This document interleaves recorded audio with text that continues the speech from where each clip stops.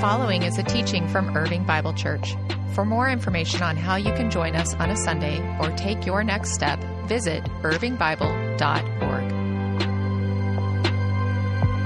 Good. I hope that you will make a point to stick around and be a part of that baptism celebration and make a lot of noise celebrating these folks who are making that commitment today. Great to see all of you here. Great to know that you survived the ice storm. Great to know that the power grid survived the ice storm as well, right? So I'm really glad to be back preaching this week. I've been out for a couple of weeks. One of those was planned and one of those was Omicron. So it got me and I made it through okay, but really glad to be back and preaching this morning. If you have a Bible with you or on your device, grab it and let's go to the Old Testament book of Daniel. We're going to be looking at a couple of scenes from the life of Daniel this morning. It was a Tuesday. And Kim was pregnant with our first child. She'd already left to go to work. And I was standing there in the living room of our little duplex in Lakewood, ironing my shirt, getting ready to go to a meeting. And I was there ironing my shirt that morning and I was watching the Today Show, which is sort of odd because I'm not really a Today Show guy. But there I was ironing my shirt, watching the Today Show. And all of a sudden things started to get a little chaotic on the Today Show.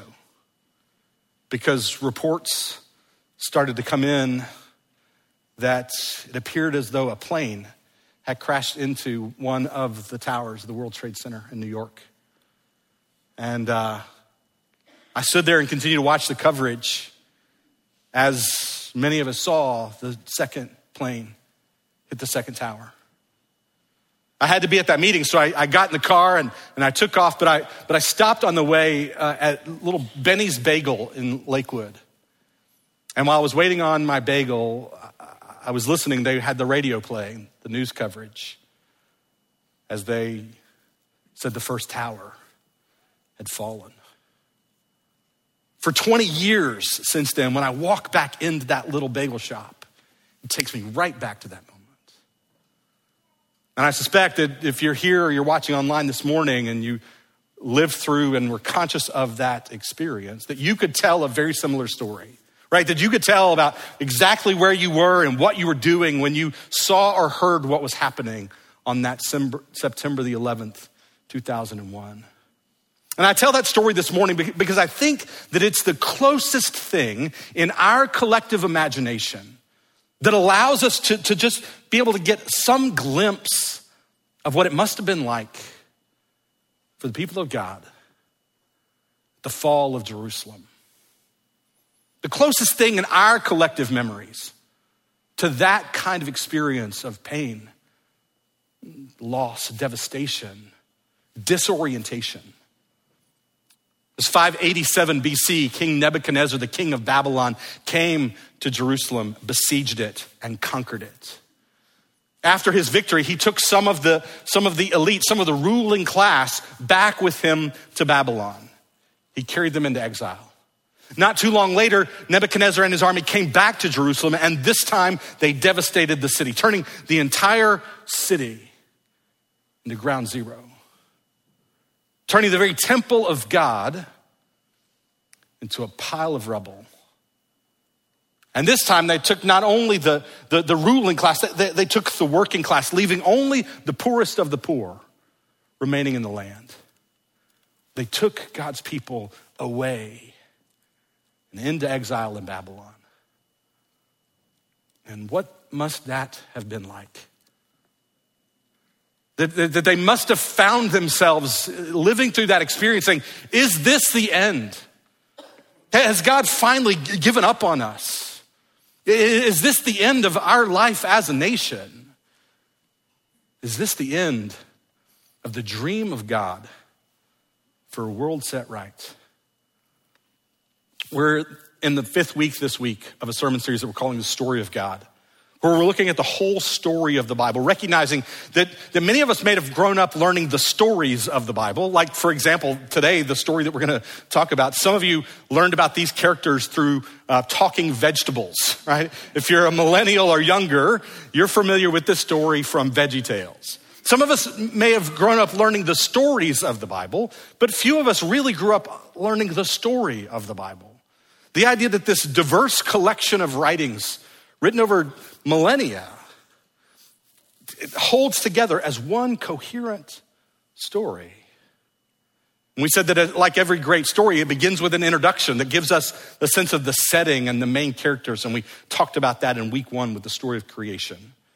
But like every great story, there's an inciting incident that introduces a conflict into the story, the tension of the story. And we talked about that week 2 with the fall, the great rupture, the vandalism of Shalom. And what's God gonna do with this world that he has made that is now broken by sin? Week 3, we talked about the call of Abraham, the election of Abraham and the people of Israel, his descendants, to be the means through which he would carry forward his rescue mission in the world. That God loves this good world that he has made, and he has a desire to reach all nations, to bless all nations, but he's gonna work in history, through one particular family and the nation that comes from their heritage, to work out his rescue mission in the world.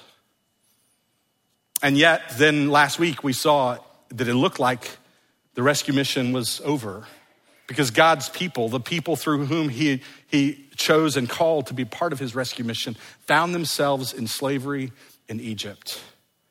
But we have the great experience of deliverance at the Exodus. So we're breaking up the rising action in the great story into 3 movements: election, Abraham and Israel; Exodus, God's liberation of his people from bondage, out of bondage and into identity and proximity, to be close to God in his presence and to live as a kingdom of priests and a holy nation. I would really encourage you, if you've missed a week, you wanna go back and take a listen because the story holds together. But from election to Exodus and this week to exile. Once again, it seems as though the dream has been lost. But God had warned his people. He had told them that once they get into the land that he had delivered them into, that if they forgot him, if they turned away from him, that they would find themselves carried off into exile. Deuteronomy, the Lord speaks through Moses to the people, and he says this, he says, after you've had children and grandchildren and have lived in the land a long time, if you then become corrupt and make any kind of idol, doing evil in the eyes of the Lord, your God, and arousing his anger, I call the heavens and earth as witnesses against you on this day, that you will quickly perish from the land that you're crossing over the Jordan to possess. You will not live there long, but will certainly be destroyed. The Lord will scatter you among the peoples, and only a few of you will survive among the nations to which the Lord will drive you. Right? God had told his people that they could expect that they would be taken off into exile if they turned away from him. And then God sends prophets over and over and over through the centuries to his people to warn them of God's coming judgment. And they warned them about 2 twin sins that are the reasons that Israel ends up in exile. The sins of idolatry and injustice. A failure to love God first and foremost above all else. And a failure to love their neighbors as themselves.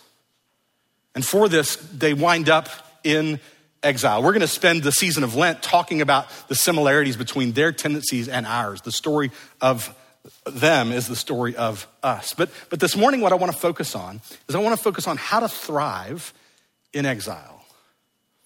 You see, the experience that they had was one of a profound disorientation, that all their life, their faith had a kind of home field advantage, right, in the land. That for them, their faith and their cultural experience were intimately bound up together. That in their land, that they were the vast majority of the population that believed just like they did. They had a kind of home field advantage. Their beliefs were honored within their cultural setting. But when taken away into exile, all of that decisively and dramatically changed. And the question I have for you is there any parallels that you can see between their story and ours? If you look back at Western history, going all the way back to the 4th century, from the 4th century onward, Christianity, the church in Western culture, has had a position of cultural power, privilege, and prestige.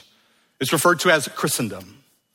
Right? The church was at the center of Western culture, held a kind of power, a kind of privilege, and a prestige within the Western world. And yet I think that we can look around and recognize that that has decisively changed. The churches in Europe that are just a few decades ahead of us are filled all week with people that are there to take in their beauty, but they're empty on the weekend of worshipers. Here in the U.S., we find ourselves, Christianity, more and more feeling that sense of marginalization. The sense that we had a kind of home field advantage, if it ever was true, is certainly lost now. And so, there's things that we can learn from looking back at this experience of God's people in exile. And to do that, I want to zero in on one particular figure, to focus our attention on the figure of Daniel. Daniel is a man who is taken away into exile and shows us how to thrive there. Look with me in Daniel chapter 1. Daniel chapter 1, beginning in verse 1. In the third year of the reign of Jehoiakim, king of Judah, Nebuchadnezzar, king of Babylon, came to Jerusalem and besieged it. And the Lord delivered Jehoiakim, king of Judah, into his hand, along with some of the articles from the temple of God. And these he carried off to the temple of his gods in Babylonia and put them in the treasure house of his God. Then the king ordered Ashpenaz, chief of the court officials, and make a note about that chief of the court officials. We'll come back to that in a second.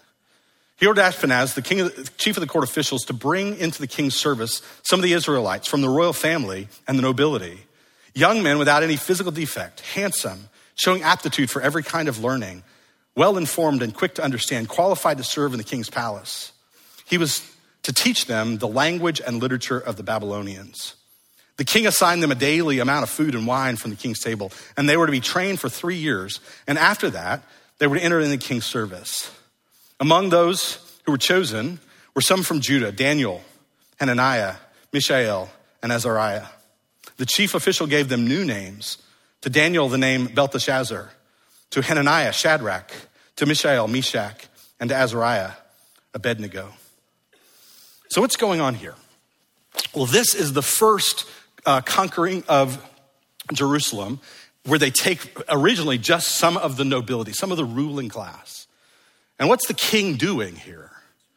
Well, he knows that the best way for him to avoid having to fight another war, right? The best way for him to crush any rebellion is to take those who are the elites within that society, and to take them into his own homeland and to make of them good Babylonians. That if he can just remove them from that place, that they won't be prone to rebel, that as he immerses them in this 3-year process of reshaping their identity, teaching them the language and the literature of the Babylonians, making of them good Babylonians, pressing them into the Babylonian mold. You know, we talk around here about that famous passage from the Apostle Paul in the New Testament. He's writing the church in Rome, and he says, "Do not be conformed any longer to the patterns of this age." God's people in each and every age are tempted to be conformed, to be pressed into the patterns of the age. And this is exactly what the king of Babylon is trying to do with these young men, to press them into his mold, to make of them good Babylonians. Imagine their experience. These are probably teenagers, and they have seen their king and his armies defeated. They have now been taken away from their families, marched over 1,600 miles to Babylon. I mentioned that reference to the chief of the court officials, that some translations actually say the chief of the eunuchs. And it's been suggested that perhaps these young men were subjected to becoming eunuchs, that they were castrated when they were brought to Babylon. They were now here in this foreign place, surrounded by people speaking a foreign language and worshiping foreign gods, and trying to make them just like them, trying to make of them good Babylonians. You even see it in the change of their names, right? That each of these young men have a name that points them to Israel's one true God, and yet they're given new Babylonian names. The names, first Daniel. Daniel means God is my judge. Hananiah means Yahweh has been gracious. Isn't that a great name? Yahweh's been gracious. Mishael, who is what God is. Azariah, Yahweh has helped, right? Each one of their names reminds them the truth about God and the truth of who they are. But then those names get changed to Babylonian names. Belteshazzar, Bel, one of the Babylonian gods. Bel will protect. Shadrach, inspired by Aku. Meshach, belonging to Aku. Abednego, servant of Nego. Each of their names is now changed to point them to a Babylonian god. And they can easily find themselves just sort of flowing along in this cultural stream and becoming good Babylonians. But Daniel and his friends are determined not to let it happen. Right? The story goes on. We're not going to read all the verses, but let me just summarize what happens next here in chapter 1. So they've been told that they're going to be given a portion of the king from the king's table. They're going to eat like princes and be given a portion of the king's wine. Right? Teenage boys with access to all the wine they want. It's the best wine around.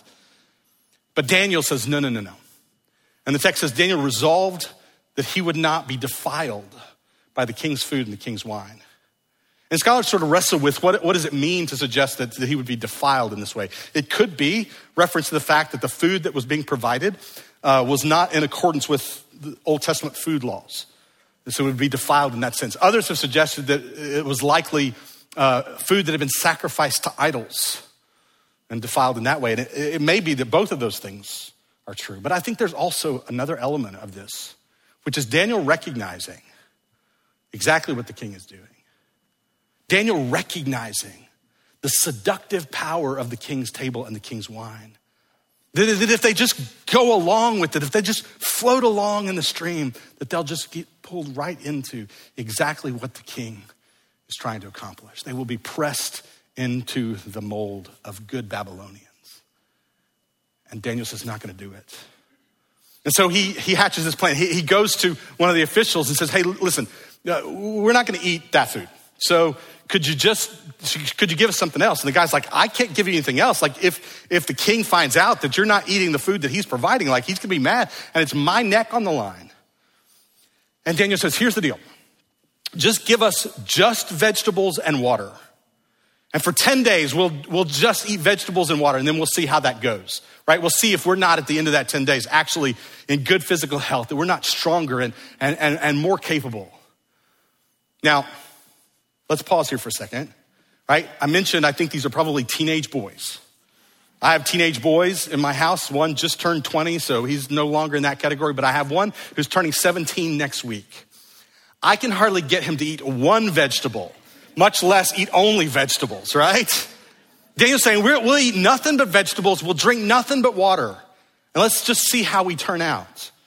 Now, some of you know that there was a kind of the fad that was going around within Christian circles a few years ago of the Daniel fast, right? The Daniel diet.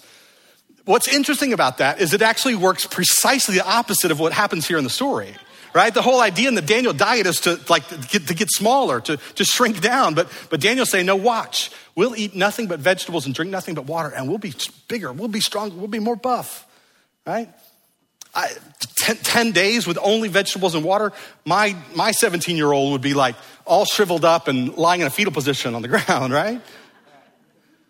But sure enough, they eat nothing but vegetables, drink nothing but water for 10 days. At the end of it, they're fitter, they're stronger. It's noticeable in their physical appearance. And so they work this out. And now for the remainder of this 3-year period, 3 years of their training, they eat nothing but vegetables and drink only water. It's a way of resisting the temptation to be sucked into the king's plan, to be pressed into the king's mold. And watch what happens as a result. Look with me then at verse 18. At the end of that time, set by the king to bring them into his service, that 3-year period, the chief official presented them to Nebuchadnezzar. And the king talked with them, and he found none equal to Daniel, Hananiah, Mishael, Azariah. So they entered the king's service. And in every matter of wisdom and understanding about which the king questioned them, he found them 10 times better than all the magicians and enchanters in his whole kingdom. And Daniel remained there until the first year of King Cyrus. Right? They resist the temptation to be pressed into the king's mold, but they actually go on to serve the king. And what we're going to find as the story unfolds is over the next several years, Daniel is there serving the king of Babylon, seeing the people of Babylon thrive. And we fast forward. I want you to flip over with me to Daniel chapter 6 to look at one more scene from Daniel's life. And this is actually several years later. Several years have gone by. Daniel has been serving the king of Babylon, but not getting sucked into a scheme to get pressed into his mold. Now, we actually have had a regime change. By the time we get to chapter 6, we've gone from Nebuchadnezzar, king of Babylon, to Darius the Mede. And a lot of times in the ancient world, when there was a regime change like this, all those who served the previous king were out. Many of them without their heads. And yet here we find Daniel, who was right there serving Nebuchadnezzar, is now once again right there serving Darius the Mede. Look with me, Daniel chapter 6, beginning verse 1. It pleased Darius to appoint 120 satraps to rule throughout the kingdom, and with 3 administrators ruling over them, one of whom was Daniel. So Daniel is one of the 3 most powerful men overseeing the government in the country. The satraps were made accountable to them so that the king might not suffer loss. Now, Daniel so distinguished himself among their administrators and the satraps by his exceptional qualities that the king planned to set him over the whole kingdom. He was about to become number 2, second only to the king himself. At this, the administrators and satraps tried to find grounds for charges against Daniel and his conduct of government affairs, but they were unable to do so. They could find no corruption in him because he was trustworthy and neither corrupt nor negligent. Finally, these men said, we'll never find any basis for charges against this man, Daniel, unless it has something to do with the law of his God. Right? This is interesting. They are jealous and they are out to figure out, how do we take this guy out? And so they start poking around. They start looking for dirt. They start looking for skeletons in the closet. Surely there's something that he's screwed up, right? He was negligent about something. There's something we can screw up, point to, and blame it on him. They look and there's nothing. Well, surely there's some corruption somewhere. Surely he does have some skeletons hidden in the closet somewhere. And they look and there's none. They find that he is a man of competence and integrity. And it's interesting that they then realize that the only way that we can go after him is by going after his obedience to his God. Because despite the fact that Daniel had risen to become one of the most influential, powerful figures in the whole kingdom, he had still remained faithful to the one true God. And so they devise a plan. And we'll pick up that plan here in verse, let's see, what's the verse? Verse 6. So the administrators and satraps went as a group to the king and said, may King Darius live forever, which is a great way to greet a king, by the way. Like bonus material for the sermon. If you ever get a chance to meet a king, that's a good way to start, right? May the king live forever. You actually see it throughout the story as sort of a repeated refrain when they meet the king. May King Darius live forever. The royal administrators, prefects, satraps, advisors, and governors have all agreed, which is a lie, by the way, because Daniel wasn't a part of this plan, have all agreed that the king should issue an edict and enforce the decree that anyone who prays to any god or human being during the next 30 days, except to you, your majesty, shall be thrown into the lion's den. Now, your majesty, issue the decree and put it in writing so that it cannot be altered in accordance with the law of the Medes and the Persians, which cannot be repealed. So King Darius put the decree in writing. Now, before we go to what happens next in the story, I think it's worth us just pausing for a minute at the reality of just what's happening here. This is a story that we often tell to children. We tell kids the story of Daniel and the lion's den. We tell kids the story of Shadrach, Meshach, and Abednego, right? Rakshak and Benny. We tell these stories as though they're children's stories, and yet they're more than merely children's stories.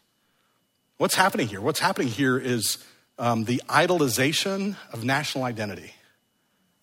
Here's a king who is saying, I am the only one worthy of your veneration and allegiance. And history is replete with regime after regime after regime who prop themselves up with that kind of idolization of national identity. The history of the 20th century, the most violent century in the history of the world, can be told by the story of one regime after another that prop themselves up as God's chosen people and prop themselves up as the only worthy objects of veneration and allegiance. The temptation that is put forward here is the temptation towards the idolization of national identity. And Daniel's having none of it. Daniel is loyal to the king. He's loyal to the kingdom. He's loyal to the nation, but only to a point, because he knows the ultimate object of his veneration and allegiance. And there is nothing and no one that can come into what's the word I'm looking for? You know that when you're watching a video online, I told somebody this earlier, when you're watching a video online and it bogs down and that little thing just sits there and spins, you know what I'm talking about? When I was preaching at 9 o'clock, it felt like the whole time that was happening inside my head. It only happened once in this one, and it was right there. I still don't know the word I'm looking for. Daniel knew that there was nobody else that could come in conflict with or compete with. I think that's the word I was looking for. Compete with for his sense of ultimate loyalty and allegiance, veneration. So watch what Daniel does. I love this. Verse 10. Now, when Daniel learned that the decree had been published, he went home and he went up to his upstairs room where the window opened toward Jerusalem. And 3 times a day, he got down on his knees and he prayed, giving thanks to God just as he had done before. See, one of the things that had kept Daniel grounded in his sense of identity throughout this entire period is that 3 times a day he would get down on his knees, look out the window facing Jerusalem, and pray to God. And when he hears this decree, that the ultimate veneration and allegiance belongs to the king, he just kept right on doing what he'd done before. He didn't shy away. He didn't pull away from the window. He just kept right on doing exactly what he'd done before. And of course, if you know then where the story goes from here, they are watching for this to happen, right? They've set a trap for him, knowing that this is what he's gonna do. And so then they go back and they rat him out to the king. King, you issued this decree, and then we caught Daniel. He was praying and not to you.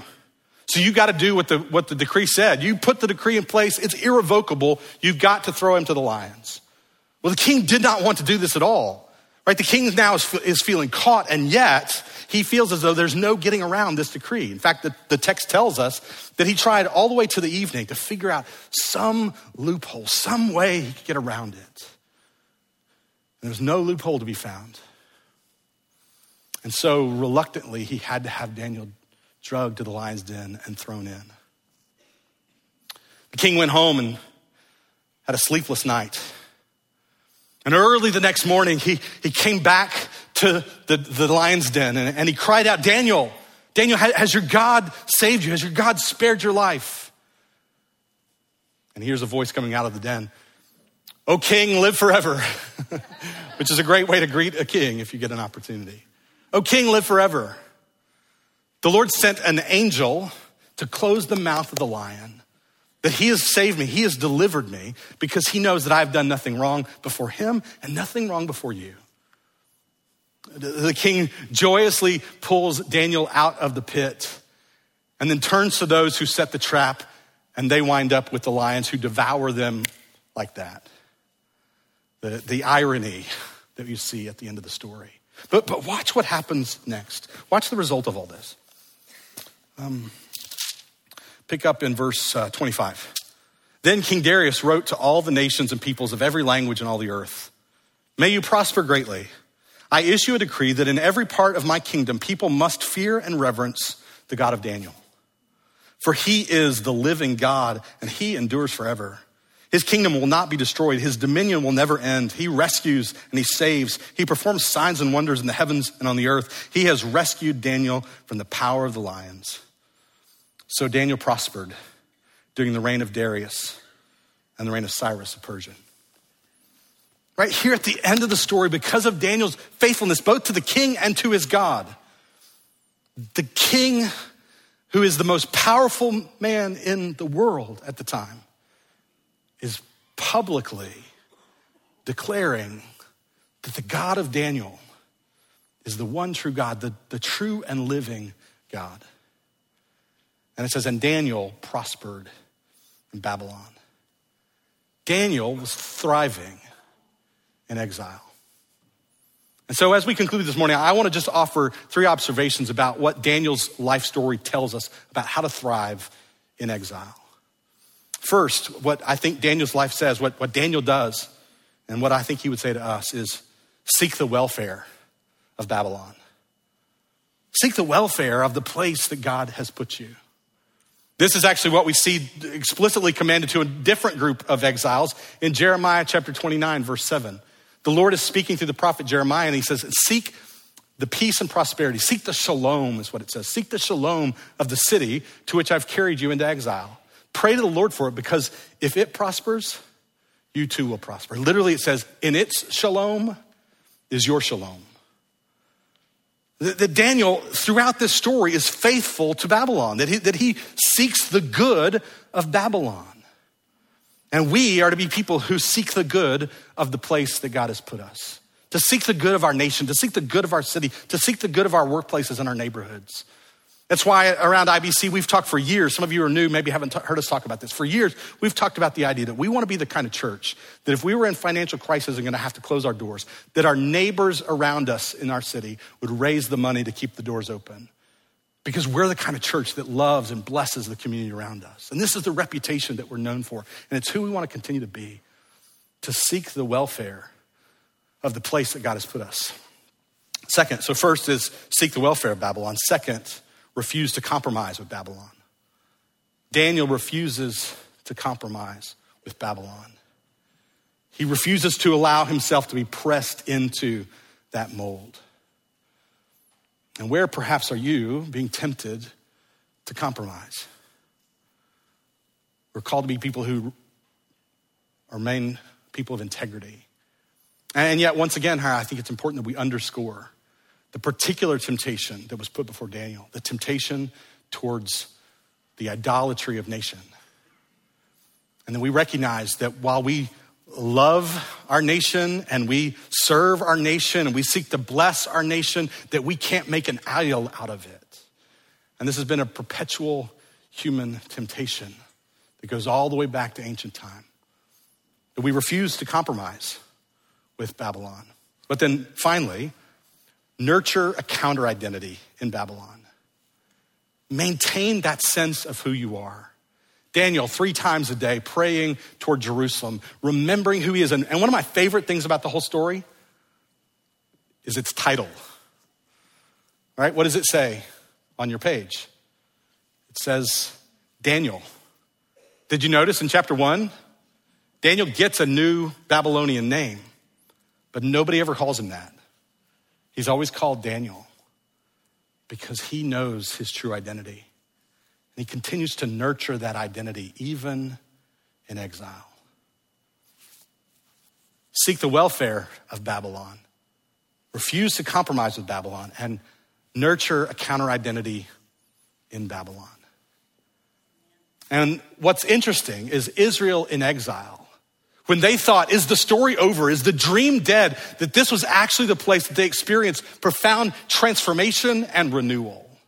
And maybe, just maybe, as we find ourselves feeling as though the church is more and more pushed to the margins of society, maybe that's precisely where God wants us to be, so that we experience transformation and renewal and are sent into our place to seek the welfare of our city, but to refuse to compromise with the patterns of this age and to nurture our sense of who we most deeply, truly are. Let's pray together.